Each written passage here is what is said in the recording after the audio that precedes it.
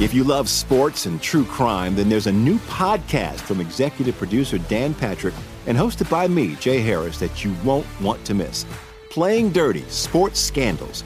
Each week, I'm squeezing the juiciest details from some of the biggest sports scandals ever. I'm talking Marcus Dixon, Olympic gymnastics, Cain Velasquez, salacious Super Bowl-level scandals. Join me on the dark side of sports by listening to Playing Dirty: Sports Scandals on the iHeartRadio app, Apple Podcasts, or wherever you get your podcasts. I'm Hannah Storm, and my new podcast, NBA DNA with Hannah Storm, chronicles my 6 decades in professional basketball. From growing up in the sport to becoming one of sports TV's first female broadcasters. Join me as I dig deep into the game's history, unearth some wild stories, and talk to my friends from the world of basketball, from Dr. J to Charles Barkley. It's been a wild ride, and now I get to take you with me. Listen to NBA DNA with Hannah Storm on the iHeartRadio app, Apple Podcasts, or wherever you get your podcasts. More Than a Movie is back with Season 2. I'm your host, Alex Fumero, and each week I'm going to talk to the people behind your favorite movies. From The Godfather, Andy Garcia. He has the smarts of Vito, the temper of Sonny, the warmth of Fredo, and the coldness of Michael. To the legend behind La Bamba, Lou Diamond Phillips. When I walked in, I didn't think I had a shot at Richie because John Stamos' picture was already up on the wall. Listen to More Than a Movie on the iHeartRadio app, Apple Podcasts, or wherever you get your podcasts. Hi, I'm Michael Rappaport. And I'm Kibi Rappaport. And together we're hosting Rappaport's Reality Podcast. We have a passion for reality TV, and we're inviting you into our living room. We're dissecting the drama, and we're giving praise to the single greatest form of entertainment on television today. That is right. Reality TV is the greatest form of entertainment on television today. Listen to Rappaport's Reality with me, Kibi Rappaport. And me, Michael Rappaport, on the iHeartRadio app, Apple Podcast, or wherever you get your podcast.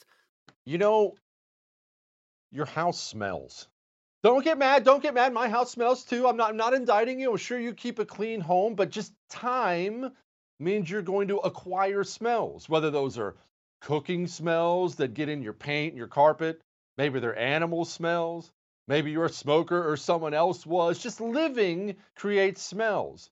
I didn't realize that my home had a smell to it until I got my first Eden Pure Thunderstorm, the greatest air purifier I've ever owned in my life.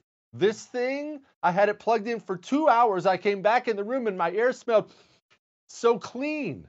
I now own 3 of them. I'm not making that up. This thing has absolutely changed me. On top of what it's done for my allergies, go get one. Get 2. Be like me and get 3. Go to EdenPureDeals.com. Make sure you use the promo code Jesse. That gets you $10 off and free shipping. EdenPureDeals.com, promo code Jesse. Trump and Obama going at each other, kind of, a little. It's a little awkward. Democrats, what are their plans for the economy? And finally, tennis, how to enjoy it responsibly. All that's coming up right now on I'm Right.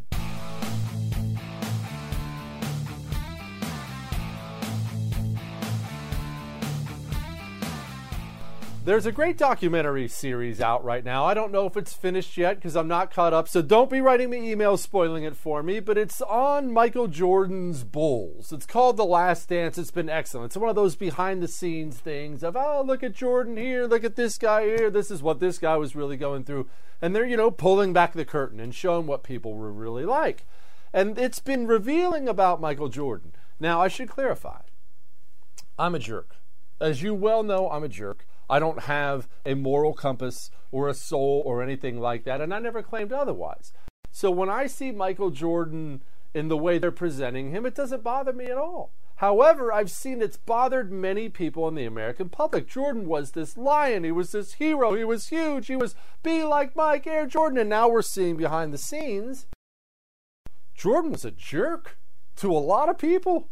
Jordan was always pushing teammates around, screaming at people, yelling at people, a little short with other people. Now, I watched it again, and I didn't see anything wrong with anything he did. But a lot of you have.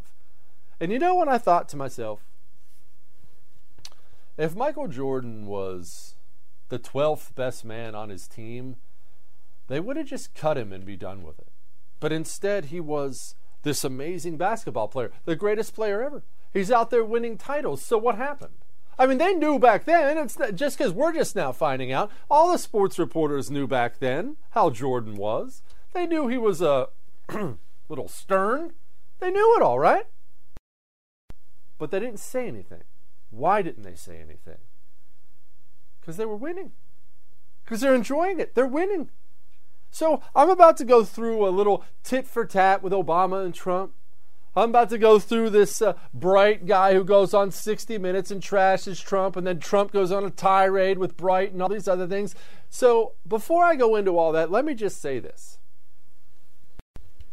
Then I know this is going to be hard to hear. I had a lot more appetite for Trump's Twitter tirades than I did before we had 40 million people unemployed. I did. I'm sorry. I like the memes. I like the videos. I like the fact that he's willing to go after anybody and everybody. I like it. I do. We have 40 million people unemployed, and I'm looking at a 200, 400, 500 word Twitter rant about a scientist. Is Bright a jerk? Yep. Are there going to be more of these jerks who leave the White House now and go write their book about Trump blew this and Trump blew that? You bet they are.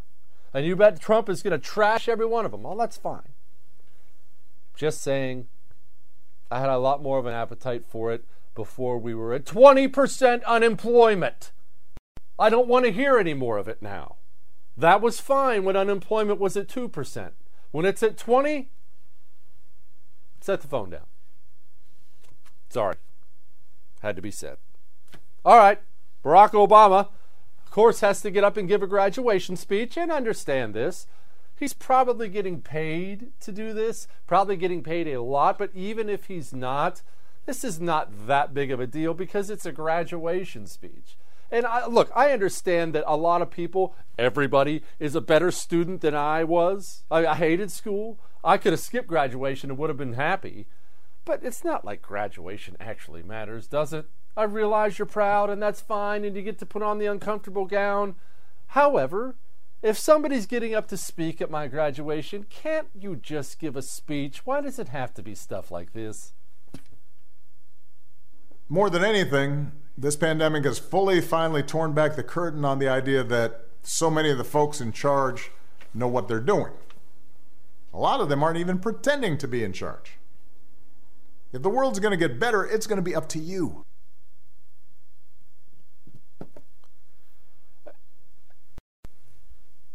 I don't miss Barack Obama.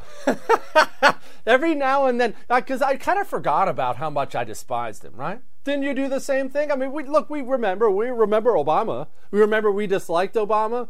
But I really, really forget, until he pops his head up every now and then, I forget how much disdain I had for that guy. How everything, no matter what, this is their advantage too, but everything is political to them.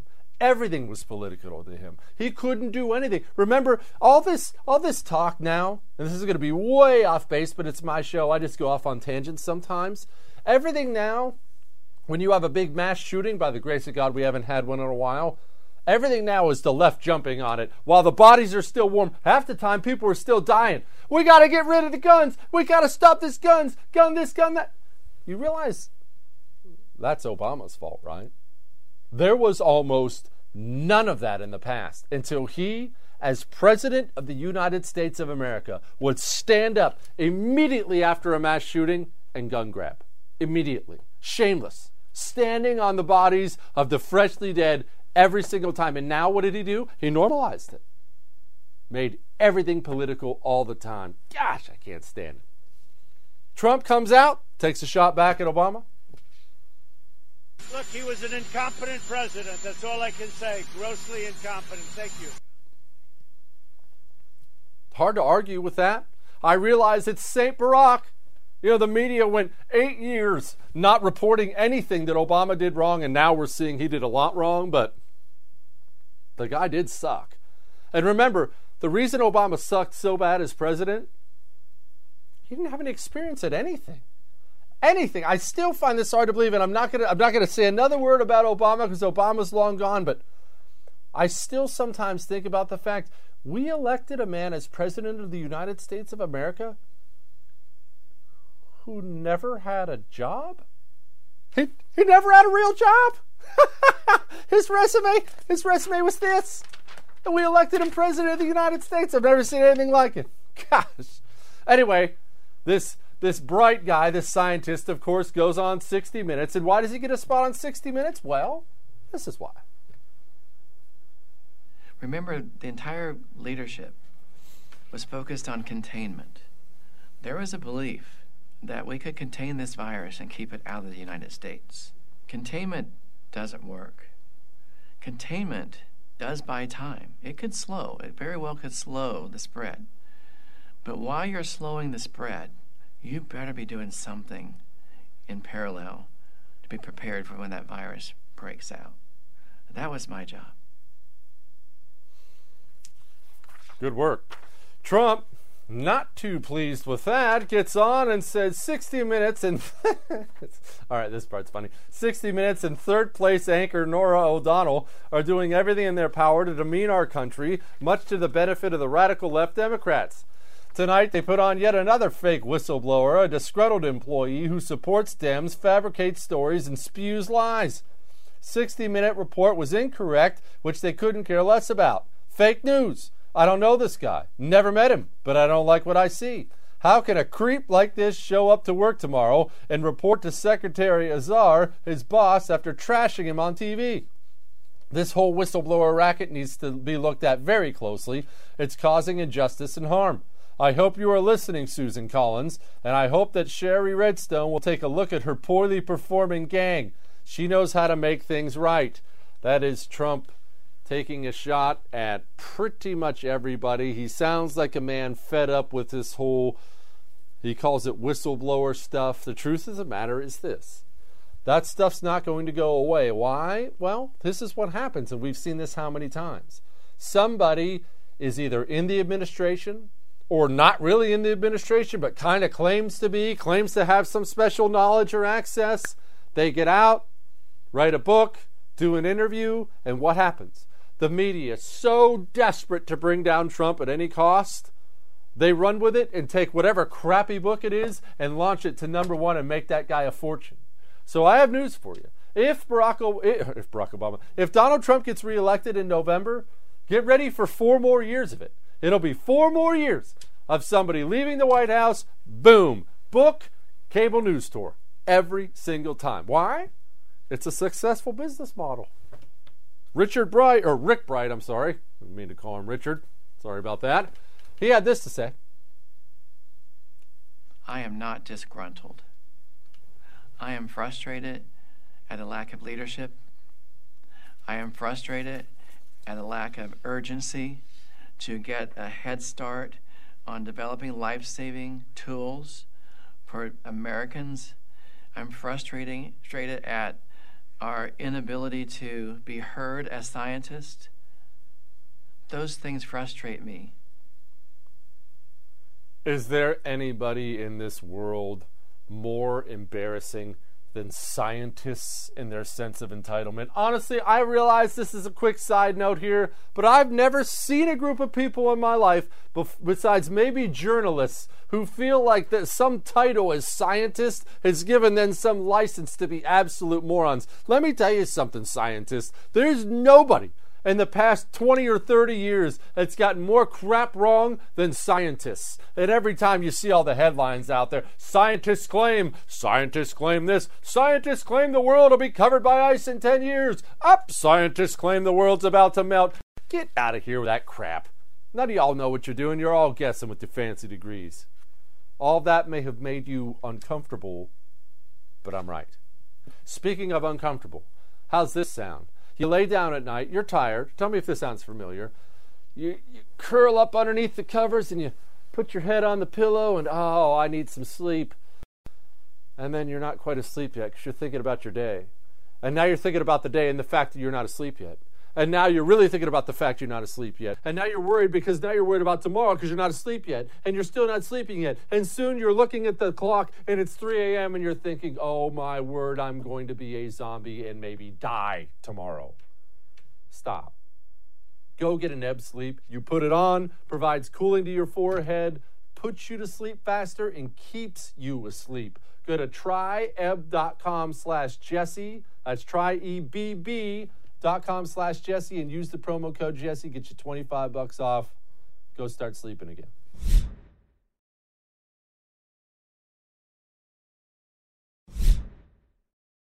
I'm about to help you all out with a little tip when it comes to life. At some point in time, unless you live in one of these major cities, you are going to have to purchase a vehicle. You're going to have to purchase a vehicle most likely from a dealership of some kind. Well, many of you may not know this, but I haven't always been this gigantic, huge, important TV star, blessing your TV every single night with my wit and my wisdom.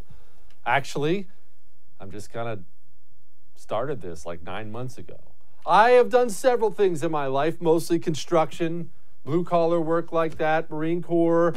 But at one point, actually just before I started this, I sold RVs for a living, meaning I didn't make a paycheck unless I sold something. There's no salary. There's no little minimum wage. You sell or you starve, period.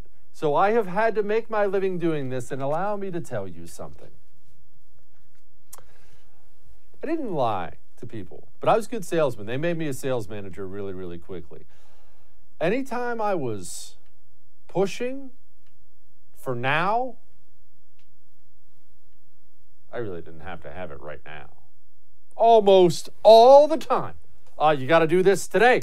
Let's get this done today. Now, I understand what I'm doing. I'm trying to feed my family. I know that once you leave my possession, once you walk off my RV lot, my chances of selling you something go way downhill. You go home, you get online and start shopping, you pop the other dealership up the street, maybe you see something you like better. When I have you on one now, you're mine. And I will sink my teeth into you like a pit bull and not let you go. I'm just not actually physically. I'm not Joe Biden here. But understand this. Anytime you walk onto a car lot and you find the one you like, or you're showing them that you like something, and he says, oh boy, just today, only today, there's a $500 rebate, but you got to sign today. In fact, you better sign in the next 15 minutes. You know what? If you don't sign today, this one's going to be gone. I've got 10 other people on this. You better buy it today. Buy it today. That's always wrong. That's always wrong. That's always crap. I know there are some salesmen out there who are chucking things at the TV right now because they're mad at me for telling you that, but that's a fact. So whenever you hear that from D.C., whenever you hear people in Washington, D.C. standing up, in front of the TV and saying, we have to do this now. There's no time to waste. My God, people are dying. People are almost always dying, right? People are dying. We better do this right now. You remember what they just did to us when they passed the CARE Act? Republicans too, not just Democrats. We have to have this right now. There's no time to fix it. Look, I know there's a bunch of stuff in it that really sucks, but we have to do it right now. Better happen right now. This has to happen now. People are dying. It's coming again. That same old D.C. line, that same old salesman tactic. Nancy Pelosi's up there. She's got that thing on repeat. Here she is. Time is of the essence, and we passed our proffer, what we put forth. In the past bills, they put forth their proposal, and then we worked in a bipartisan way. That's what we'll anticipate now. Across the country, Republican and Democratic mayors, governors, and the rest all want this bill to happen in terms of the investments in state and local and tribal and territorial governments, and also in terms of the testing to be done across the country, largely at the state level. Time is very important. We have lost time, but again, setting aside how we got here, we cannot take a pause. They may think it's okay to pause. Of course.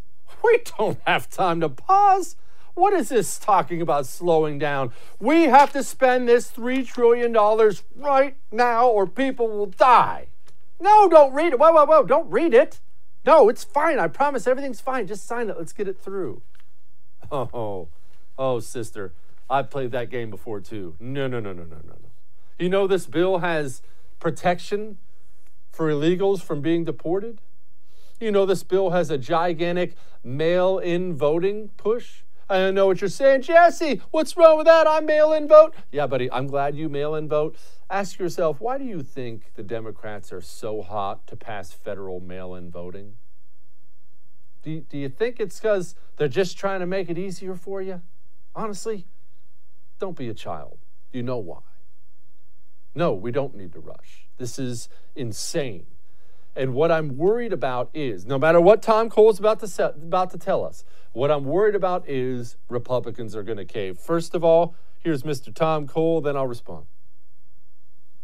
So much of what's in this bill simply has nothing at all to do with the current crisis. It's more like a liberal Christmas card list, wish list. It would make more sense, in my view, Madam Speaker, to just send it straight to Santa Claus than to send it to the United States Senate. Have a better chance of becoming law that way. Well, that's a nice line, and I like Congressman Tom Cole. Actually, I've had a chance to sit down and break bread with a man, so this is nothing against Congressman Tom Cole, but you understand she's going to get a lot of this passed, right? This is how Democrats have done it for a century. Do you know why? Because I've had people ask me this all the time. I've had people write me and ask me, why does government only grow? Why can't we ever shrink the government? Why does government only grow?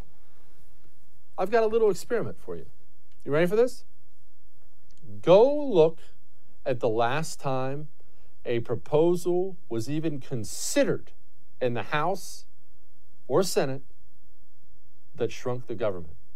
Go look at the last time anybody even proposed something that shrunk the government. Here's why government only grows. Democrats will do exactly what they're doing right now. They'll ask for everything under the sun. I want everything. Give me $3 trillion worth of Democrat goodies. And you'll see Republicans stand up like they're doing now. Absolutely not. This is dead on arrival. We can't even consider this absurd amount of goodies. So Democrats will ask for $3 trillion in goodies. Republicans will talk about how dead on arrival it is. That's absurd. We can't afford it. And Democrats will be like, all right, I mean, what do you think we should do? And Republicans will say, all right, well, you can have $2 trillion worth of goodies. And Democrats will yell and scream, that's ridiculous. All right, though, if we have to be bipartisan, I guess we'll work with you. Now, who won in the end there? Was it Republicans or Democrats? Rinse and repeat, time and time and time and time again. Nobody ever seriously considers doing anything to increase your liberty, to balance the budget. Let me ask you, we talked a little bit earlier about, mass shootings, which was horrible. I don't know how that came up, but it's horrible. We were talking about Obama and such like that. And you know what happens after every mass shooting now. Inevitably, some Democrat in the House or in the Senate will propose a bill right away to grab more guns. We need more restrictions. We need background checks. Let's get some more guns. Let me ask you something. When's the last time there was a mass shooting and a Republican in the House or Senate proposed a bill that actually put more guns in the hands of the American people? More gun freedom. Why are you looking at me like that? It's not radical. The Republican line is, in fact, my argument is, more guns equals more safety. Have you ever heard of a mass shooting at a gun show? I certainly haven't. Why? Because everyone's armed. Everybody should be armed and trained and ready at all times. You'd have the safest place in the world. But nobody can propose a bill like that because they're all hiding under their beds. And Democrats will gun grab, and Republicans will say, no, this can't happen. This can't be. We won't allow it. All right, we'll allow a little of it. And that's why government only goes this way. Nobody ever even attempts to shrink it. And that's why it's never shrunk. All right. Chairman of the Federal Reserve, I'm not quite sure how to take this. The U.S. has been spending more than it's been taking in for some time, and that's something we're going to have to deal with. The time to do that is when the economy is strong, when unemployment is low, when economic activity is high. That's when you deal with that problem. This is not the time to prioritize that concern. We have the ability to borrow at low rates. We have the ability to service that debt. And I would say this is the time when we can use that strength to our longer run benefit. When is the time? With all due respect to Jerome Powell, I don't know the man. Maybe he's a genius. Maybe he's an idiot. I have no idea. When's the time? I realize I have heard this line a lot. Now is not the time. We're not going to do it. Well, look, we can't talk about spending now. I remember the senator from Texas, John Cornyn, came out and said, we can't worry about things like money during a pandemic. Are you going to worry about things like money when the Social Security checks stop going out? When that old person walks into the hospital and says, hey, I'm on Medicare, and the hospital says, what Medicare? When the military, America's military might, when the checks stop coming one day, and that military goes from the most powerful in the world to that in about 6 months, does money matter then? Because it's not the money you're spending then that counts. It's the money you're spending right now. Now is the time to worry about money, because it's always time to worry about money. And it's not because it's, wow, you're just worried about dollars and cents. It's because I'm worried about the absolute devastation that comes when that money's all gone. When it's all gone and you can't borrow another penny and somebody calls in the marker, now you're talking about pain, real pain. In fact, you're talking about pain and death. That's what happens during an economic crisis. In America, it's not some country, some jerkwater country somewhere. They'll rise and fall. They'll get it figured out. They'll slash a little. We'll watch it for 5 minutes on the news and we'll turn it off. America is the only thing keeping the wolves away. If America has an economic crash like that, and there's somebody like China still out there, they're going to have a high time without us. All right. We got a congressman coming up. Hang on.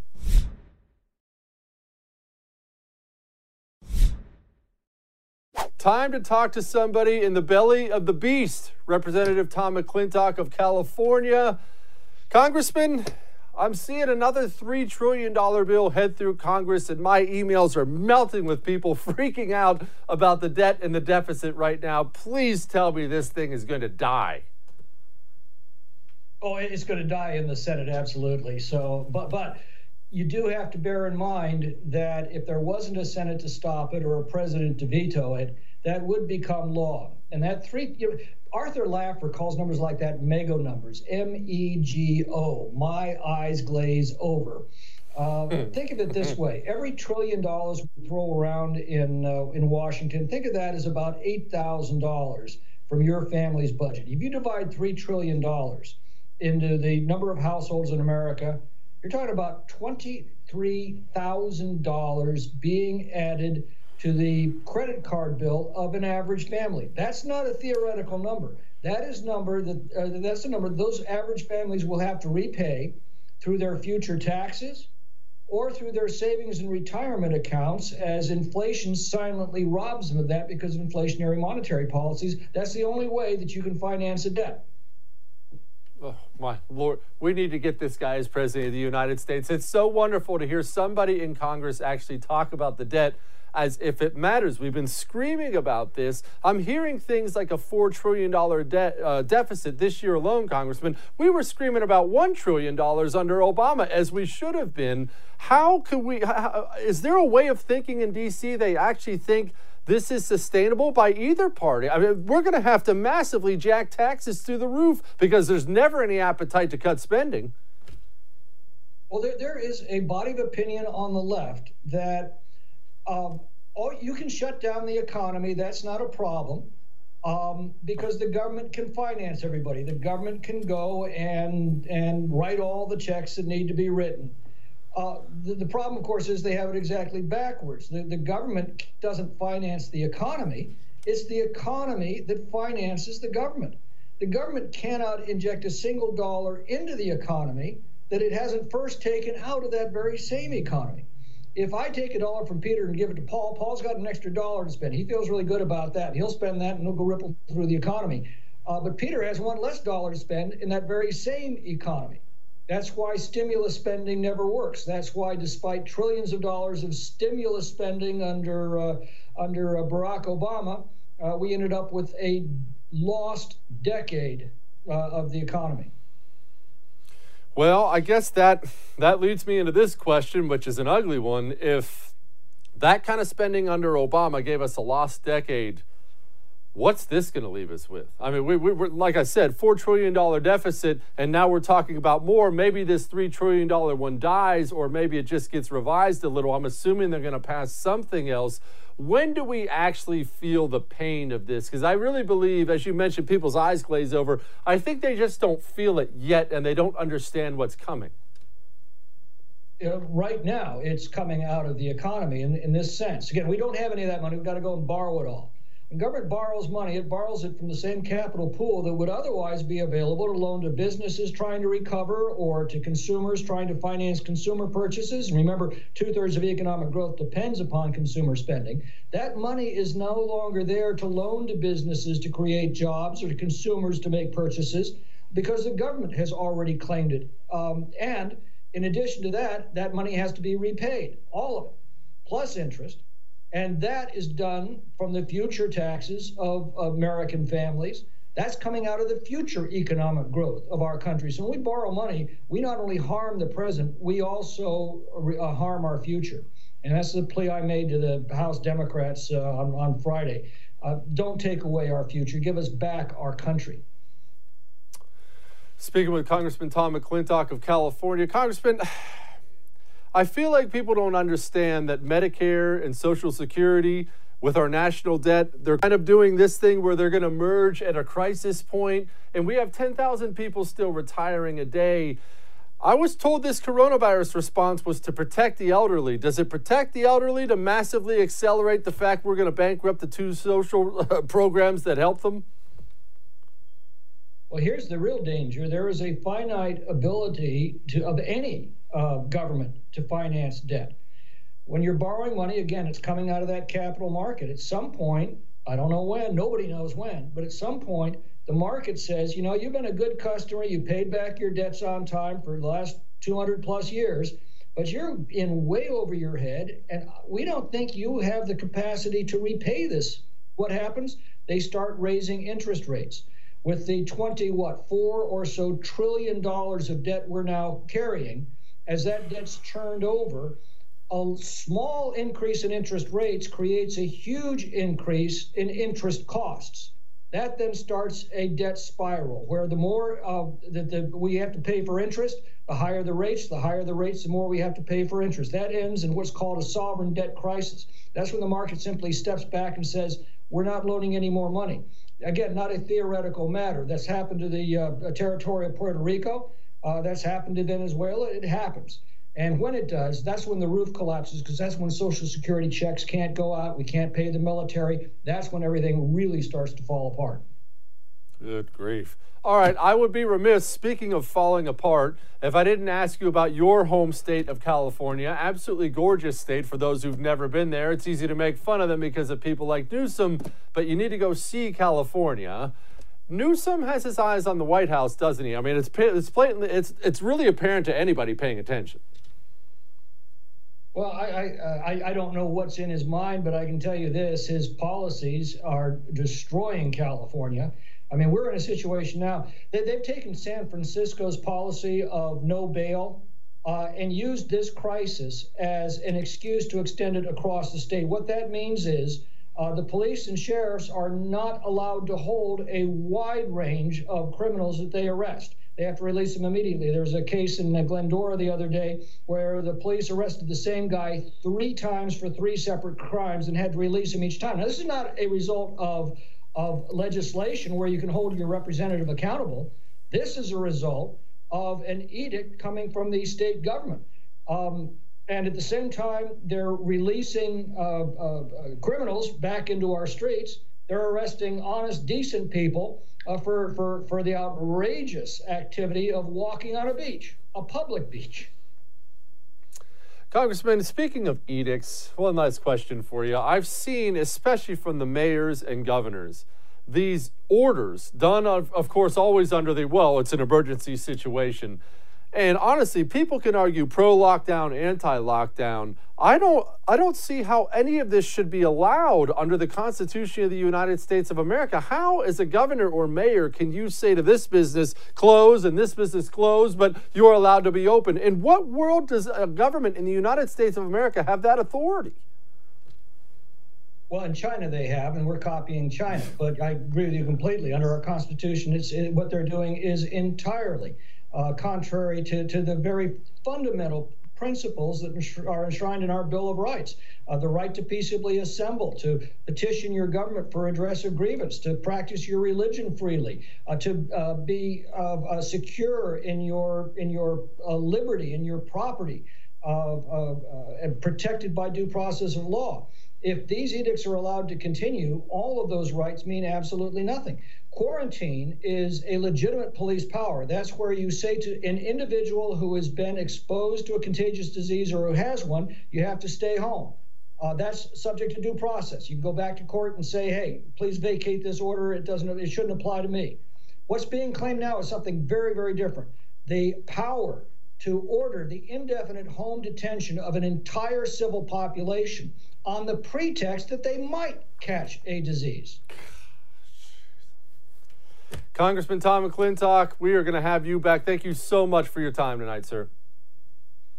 My pleasure. Thanks for having me. I told y'all there are still some good people there. There's still some people who get it. There ain't a ton of them, don't get me wrong, but there are some. All right, we got more. Hang on.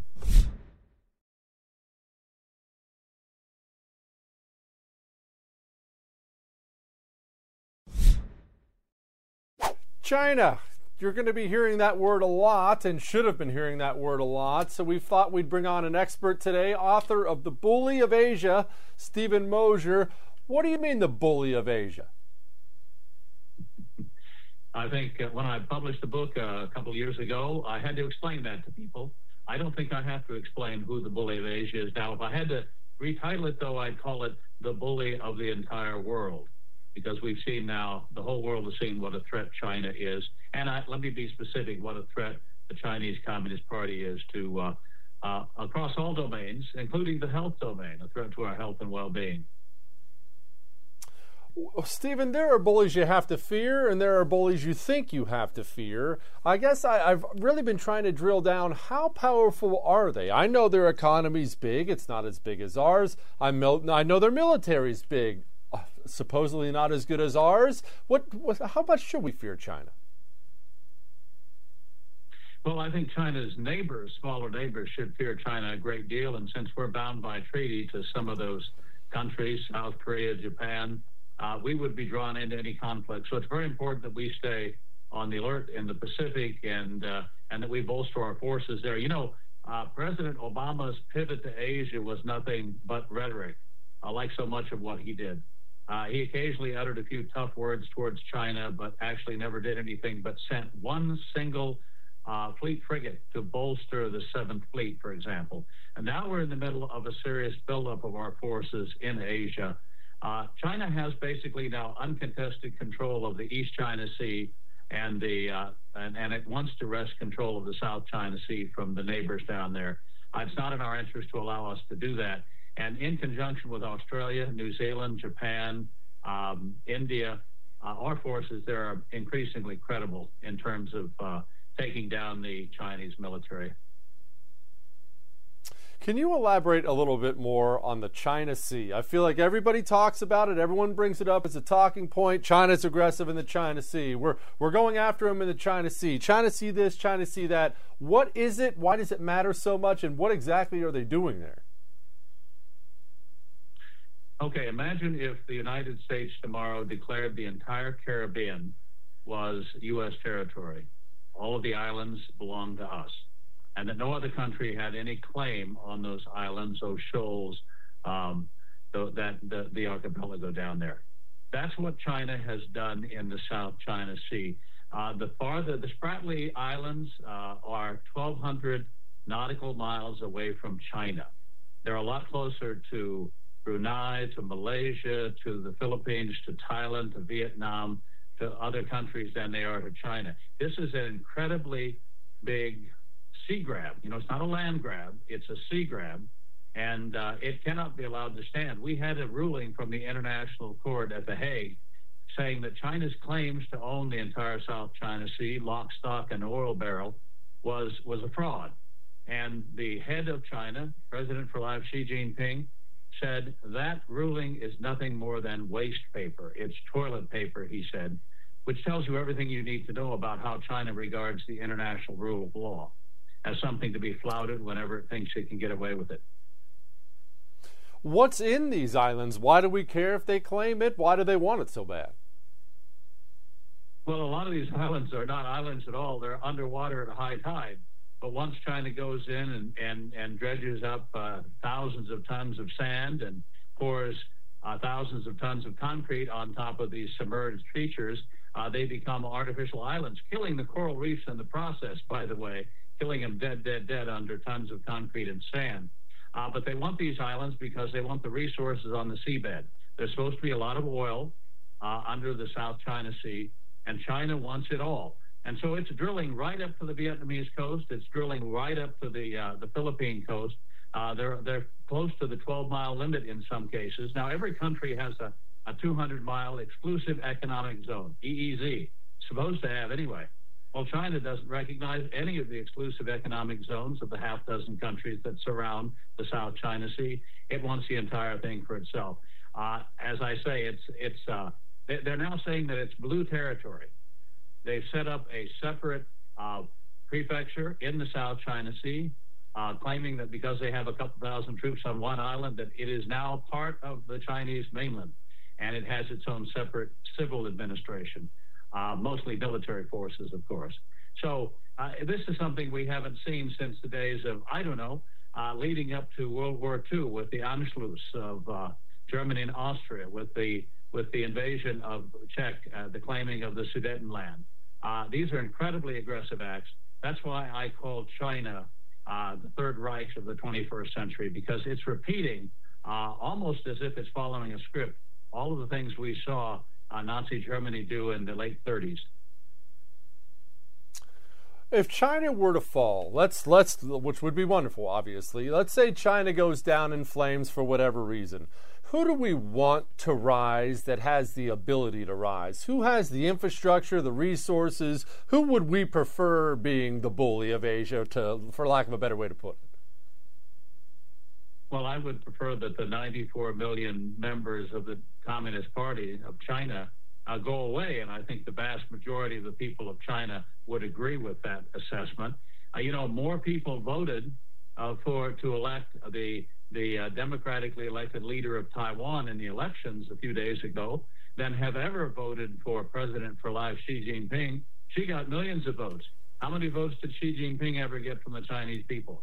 None, because there's never been a free election in China. The Chinese Communist Party has to go down the memory hole of history at some point, has to land up on the rubbish heap of history. And I think that the overreach in causing the pandemic, in creating the virus, which I believe it did, in allowing it to leak from the lab, and now, instead of the velvet glove, instead of apologies from China, instead of reparations, what do we get? We get the mailed fist. We get China threatening countries that call for an investigation. We get economic warfare against New Zealand, against the United States, against Australia, other countries that are urging China to do the right thing, open up and be transparent. The bully of Asia, has taken off the gloves, as it were. And if they want to fight, I'm all for it. If the contest is out in the open, then people can see it. And Americans will react strongly, and we will win this time as we won before in history. But the days of covert operations, the days of deception and deceit on the part of the Chinese Communist Party, following the mantra of Deng Xiaoping, the former leader, who said, bide your time and hide your capabilities. Well, Xi Jinping isn't willing to bide his time, and he's not hiding his capabilities. So we now see the bully of Asia, the China threat, for what it is. And I think it's not just the United States.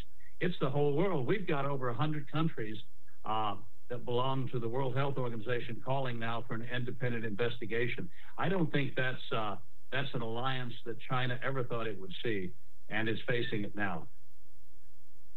Author Stephen Mosier, thank you so much for joining us tonight, sir. Thank you. Coming up next, it's fine to get back, start playing some sports, but you have to do it responsibly. We'll show you a little video how in just a moment.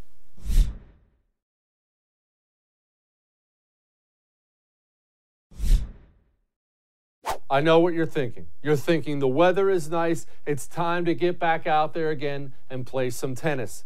Understand this. There's a way to get out and get some exercise. There's a way to get out and play tennis while also playing it responsibly. Please listen to these words. Take them to heart. Every player, unless they're from the same household, has to bring their own tennis balls so that you don't touch other people's tennis balls with your hands. You can kick their balls, but you can't touch them. I'm going to blush, sorry. Of course, if you're playing with someone in your household, you can touch those tennis balls. To avoid confusion between whose balls are whose, you can use a marker, like a Sharpie, to mark out, to put an X or put someone's initials on them. I would just say, don't get confused. Don't play with anyone else's balls. Keep your hands on your own balls. Everybody, I'll see you tomorrow.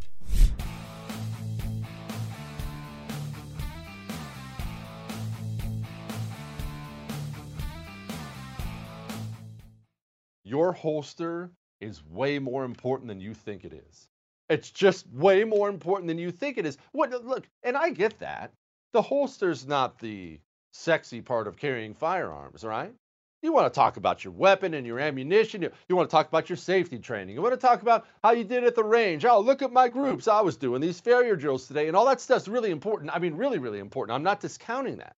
But I've known so many people who do all those things. They take all the necessary steps, and then they carry with a holster they bought from a big box hunting store that was made 1,000 at a time.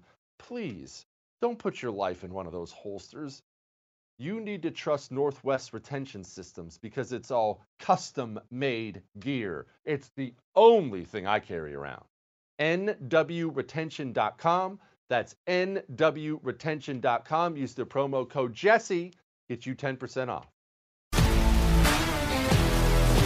If you love sports and true crime, then there's a new podcast from executive producer Dan Patrick and hosted by me, Jay Harris, that you won't want to miss. Playing Dirty: Sports Scandals. Each week, I'm squeezing the juiciest details from some of the biggest sports scandals ever. I'm talking Marcus Dixon, Olympic gymnastics, Cain Velasquez, salacious Super Bowl-level scandals. Join me on the dark side of sports by listening to Playing Dirty: Sports Scandals on the iHeartRadio app, Apple Podcasts, or wherever you get your podcasts. I'm Hannah Storm, and my new podcast, NBA DNA with Hannah Storm, chronicles my 6 decades in professional basketball. From growing up in the sport to becoming one of sports TV's first female broadcasters. Join me as I dig deep into the game's history, unearth some wild stories, and talk to my friends from the world of basketball, from Dr. J to Charles Barkley. It's been a wild ride, and now I get to take you with me. Listen to NBA DNA with Hannah Storm on the iHeartRadio app, Apple Podcasts, or wherever you get your podcasts. More Than a Movie is back with Season 2. I'm your host, Alex Fumero, and each week I'm going to talk to the people behind your favorite movies. From The Godfather, Andy Garcia. He has the smarts of Vito, the temper of Sonny, the warmth of Fredo, and the coldness of Michael. To the legend behind La Bamba, Lou Diamond Phillips. When I walked in, I didn't think I had a shot at Richie because John Stamos' picture was already up on the wall. Listen to More Than a Movie on the iHeartRadio app, Apple Podcasts, or wherever you get your podcasts. Hi, I'm Michael Rappaport. And I'm Kibi Rappaport. And together we're hosting Rappaport's Reality Podcast. We have a passion for reality TV, and we're inviting you into our living room. We're dissecting the drama, and we're giving praise to the single greatest form of entertainment on television today. That is right. Reality TV is the greatest form of entertainment on television today. Listen to Rappaport's Reality with me, Kibi Rappaport. And me, Michael Rappaport, on the iHeartRadio app, Apple Podcast, or wherever you get your podcast.